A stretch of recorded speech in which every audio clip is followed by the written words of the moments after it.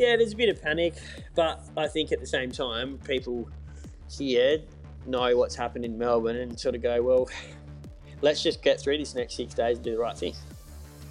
So, yeah, a little bit of fear, probably a little bit of annoyance, but at the same time, acceptance. Today on Dirty Linen, we are heading to Adelaide, which has just entered a 6-day lockdown to get on top of the Parafield cluster that hopefully is not bubbling too much away around the state. We are chatting to Adam Liston, the chef and owner of Shibosho and Shosho Izakaya. I remember Adam for when he lived in Melbourne. I'm glad you missed our lockdown over here, Adam, and I certainly hope that yours is swift and you can reopen very soon. But thank you so much for coming on Dirty Linen today. No problem. It's all good. How are things? Tell me what it's like to be in Adelaide right now and the owner of a restaurant. Obviously pretty swift. We were sitting 2 days ago in a kind of environment where both restaurants or outside of our restaurants, the restaurants across the city were pumping. And then, quick outbreak to bit of panic to 1 day of restriction to now lockdown. So, yeah, just kind of super fast, a little bit nervous and just in time for Christmas trade. So it's a little bit, unnerving, let's put it that way. What are the practical things that you need to do? The lockdown begins at midnight. Did you close straight away, or are you doing your last service? Well, ironically, a lot of people have cancelled, which is completely fair enough. Shibosho being in the city probably got hit the most. I mean, we were going to trade through tonight and try and use up what sort of stock we had left, but we went from that 1.4 or 1 to 4 square metre rule, which we had kind of 50 people booked tonight, down to 2. So we've pulled that. They won't do service tonight. And Shosho's in the suburbs, which is in a pretty affluent area. So again, we had sort of 50 with that rule booked, and that's dropped down to 15. So they'll do service tonight, but now it's really just the management of stock sort of thing. We'll just give away a lot of food to the staff. Yeah, it was those full fridges that came to mind very quickly when I heard about this very fast shutdown. It must be so demoralising to have stock that you've, obviously committed funds to that you then can't sell. What kinds of things can you do about that apart from, I guess, offloading to staff? Not much, because, both those restaurants are pretty reliant on fresh products. And, it's disheartening, from a kind of financial perspective. But I think that the bigger fear is that both those restaurants, we don't qualify for any sort of JobKeeper stuff, because the revenue since COVID had sort of gone away, seemed to go away from South Australia months ago. The revenue in both those restaurants didn't allow us to sort of qualify. So, yeah, we're sort of in that situation at the moment for this 6-day apparent lockdown where the staff are not going to really get anything outside of what we can provide. So to give them food is probably the lowest of my problems at the moment, and I think that's probably a good thing. Yeah, it's a good use of it. Yeah. When you heard about the cluster, I guess a few days ago now, did you pay a lot of attention to it? Did it unnerve you straight away? Did you have any sense that things might get to this point? Literally, Danny, it came from we've sort of, not that we've been oblivious to it. We've all been watching with big hearts what's been happening in Melbourne, and being someone that spent a lot of time there, I just thought that was an absolute tragedy. But we were, as South Australians, pretty proud of the way that we sort of had it under control. And then all of a sudden, there's 16, 17 cases, and we're like, okay, this is pretty weird. And then I guess probably yesterday morning, we're all sort of waiting for the Premier, being Stephen Marshall, to what we thought announce a bunch of different kind of new cases, and there was only 1, then there was 3, then there was 5, and then now all of a sudden there's a bit of a cluster, and it's sort of operating in the vicinity. Adelaide's only a small place anyway, but the places that these people have been are literally going from one side to the other side of town without actually going through the city. So it makes sense that they shut it down. I mean, I don't think that's a bad idea. I mean, obviously it's going to, if we tried to play it differently, we'd be in a situation where Christmas would be absolutely shit. But to close it down for 6 days is bad. But I think I agree with the decision because, as I've spoken to a few Melbourne restaurateurs and chefs today, that I mean, it's bad that it's hit at this time because this is where restaurants make their money. But if it's only 6 days, we should be able to bounce back pretty quickly. But yeah, it's obviously just happened so quick, and it's been hard to sort of process it. Yeah, for sure. I mean, goodness me, I really hope it is 6 days. And from the experience in Melbourne, it seems like hard, fast, and get it sorted, just crush it seems like a much better idea than a 112-day lockdown or whatever it was that we had. Yeah. I can imagine, speaking to people in other parts of Australia through this whole period, there was a sense that it had been dealt with. It was done. The coronavirus was this thing that had, it was happening in other places, and we did have to deal with it, back in March and April. But yeah, it was dealt with. I mean, did things in Adelaide feel really normal? Well, they did. I mean, and I was a pessimist. I mean, I've got multiple business partners, and when we went through that lockdown that the whole country went through, and then reopened with these restrictions that for South Australia quickly eased. I was of the opinion, which I'd voiced quite heavily to my business partners, that I didn't think that people were going to come out, but I was proven wrong with that. I mean, I guess the one sort of benefit from a South Australian restaurateur perspective is that I was actually not only proven wrong, I was completely proven wrong. Like, the restaurants, being the ones that we're involved with, literally went through the roof. I mean, we were back to doing revenue that we were doing pre-COVID, and we all sort of analysed that and thought, well, I mean, South Australian people couldn't go to Melbourne, which is obviously probably the most popular state for our locals to visit, and then slowly we were able to go to new places. But yeah, the restaurants literally went back to we're pumping and we're back to normal, and it was almost like it wasn't there. And then we were obviously still watching what was going on in Melbourne in particular, and thinking, oh, I wonder if this is going to come, and then it never did. And then all of a sudden, wake up in the morning 2 days ago, and it's like, oh, we're on. So yeah, I mean, I don't, and that's the thing. It's hard to sort of cry wolf here and sort of say, oh, I feel sorry for us, in particular because of what's happened over where you live. I mean, if it's only 6 days, it's only 6 days. Yeah, sure, but we don't want to see it happen to anybody, and we know how destabilising it is, especially what a wrench it is when you think you're done with it to go back into lockdown. So, yeah, I'm sure I speak for everyone in Victoria, and it's the first time I've felt that I can, but let's give it a go. I'm sure I speak for everyone in Victoria to say we hope you get through it. My biggest problem is the same one that we had in the previous lockdown, which involves not only South Australia but the rest of the country. I mean, like, Shiboshi has 80% of its kitchen staff that are, workers from Korea, Japan, China, that have like legitimate visas, been in the country for X amount of time, and then those people were literally not qualifying for any government support and never got anything.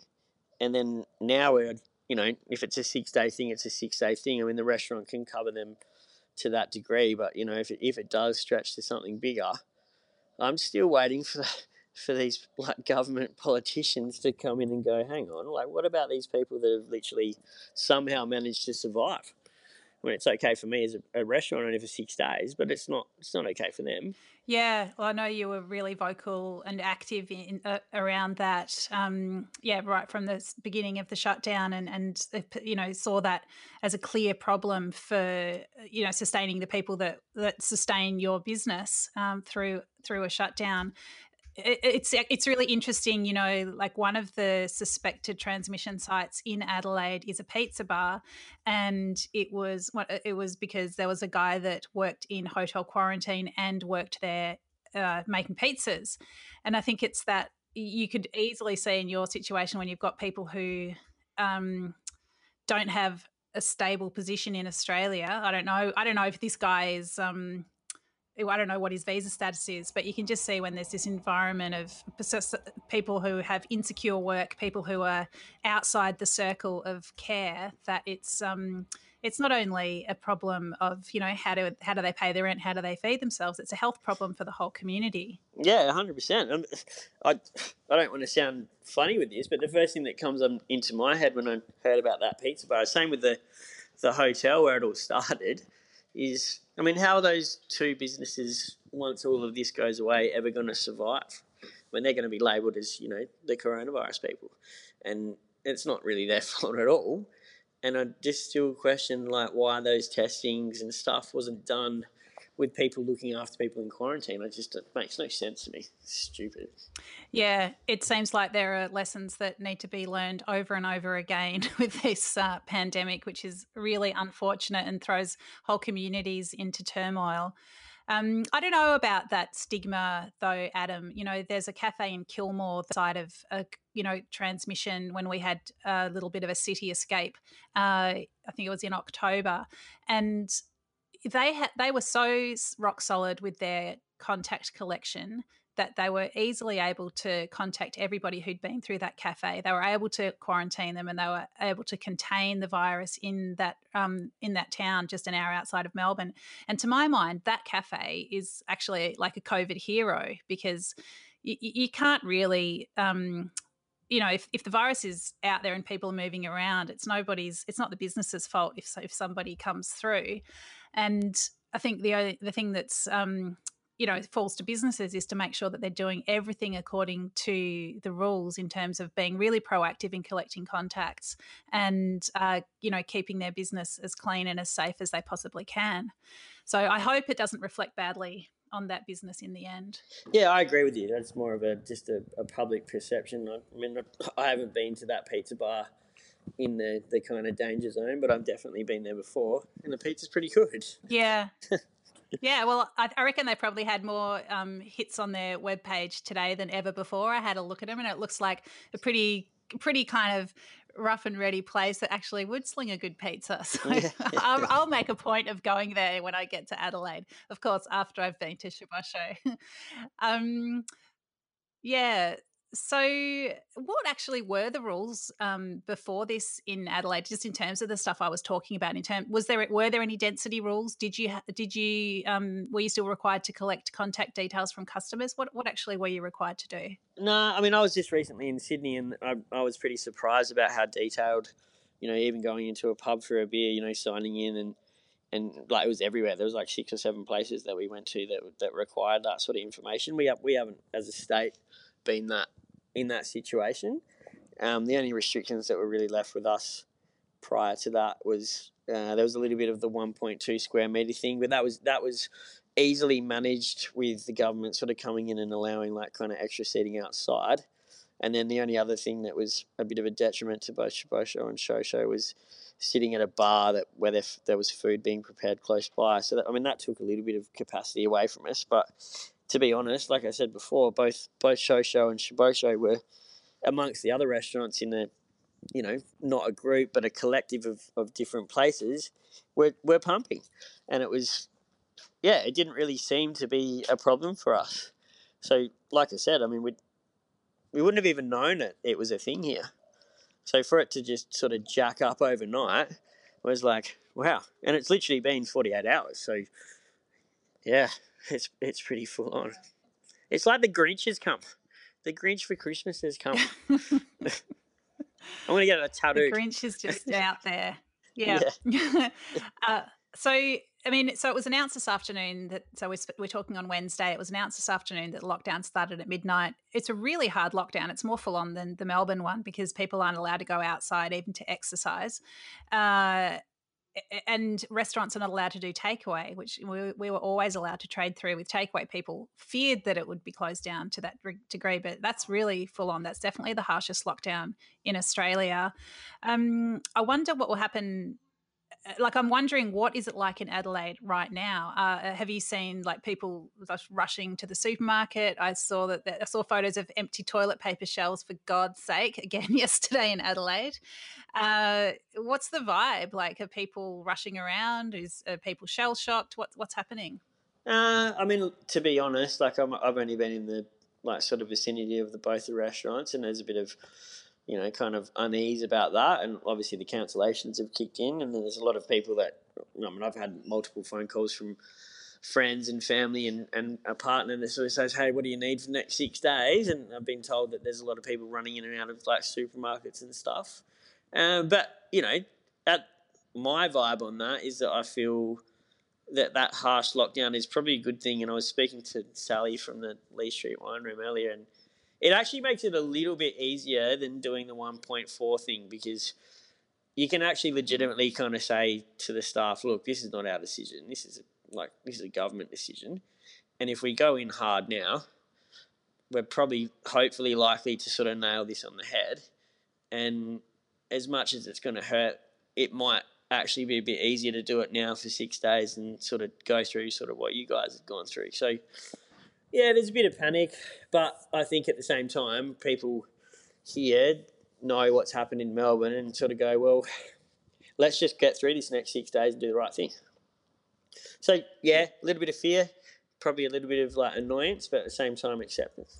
Have you got a couple of masks ready to go, Adam? Because now you're being told that you need to wear masks. I don't actually. I didn't even thought about it. My kitchen guys wear masks all the time, and I just haven't been one of the lucky ones that's got one. They've all got these customised ones. I should have been on that train. I might just put a tea towel around my face and put some drawings on it. I don't know what I'm going to do. Well, I won't have to because I'm at home now, so I probably can't go anywhere.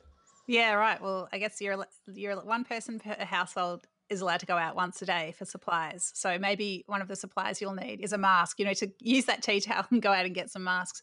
But I did wonder that because everyone in Melbourne's got 30 million masks now that just we've got, all of a sudden I had a spot in the house where people put their masks and, they get washed in the evening and, this is where the disposables are if you need one. And, the kids have got extra masks in their school bags. Like it's all a bit of a thing, So, yeah, you'll need to get on that train. I'm not sure if it will be made a law in South Australia as it has been here, but yeah, I'm kind of into the masks. I think it's going to ease off for us. Yeah, I am too. No one can see if you're angry or you're happy. I don't like that part of it, but I think what I like it. It's good. I think what I like is you can't really forget that there's a pandemic when people are wearing masks, and I think it's good to be mindful of that. If there's one thing I hope for Melbourne, out of your experience, that people here see that this isn't over and it can flare up so quickly, and it's definitely a good idea to stay as safe as possible while this pandemic is still in the ether. I really wish that I was like some master, kind of cook that had spent all this time working on some crazy kind of vaccine that was involving natural, maybe you put a little bit of kiwi fruit and some coconut milk and you put some kaffir in this and you do that, and I came up with the solution to the problem. I was just daydreaming about that. I mean, it'd be rich if I did that, but no, my skill level is not that good. It would be awesome if you could do that. What about if you could create a cocktail that was actually a vaccine? That would be just legendary. Yeah, that would be good. Yeah, it'd be an Adelaide. I'll be working on that for the next 6 days. I'll keep you updated with that over the next 6 days. You do that. Adam, I'm really grateful of the opportunity to check in with you as you are embarking on this lockdown. Thank you so much for taking the time to have a chat to me. I wish you all the best. Stay safe. Everyone in Victoria will be keeping a close eye on your numbers, and we'll be hoping there are no more new cases and you are indeed able to open up in a week or so and Adelaide can get back to rocking it all the way through to Christmas and beyond. Thank you so much. No problem. Good to speak with you, Danny.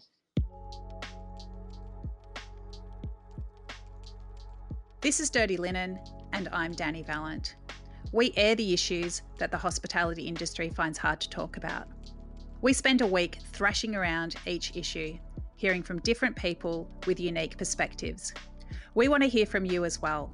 If you have something that needs to be said about a topic, get in touch so we can include your perspective. Contact us at dirtylinen@deepintheweeds.com.au or hit us up on Insta at Dirty Linen Podcast. We can't wait to hear from you. This is a Deep in the Weeds production.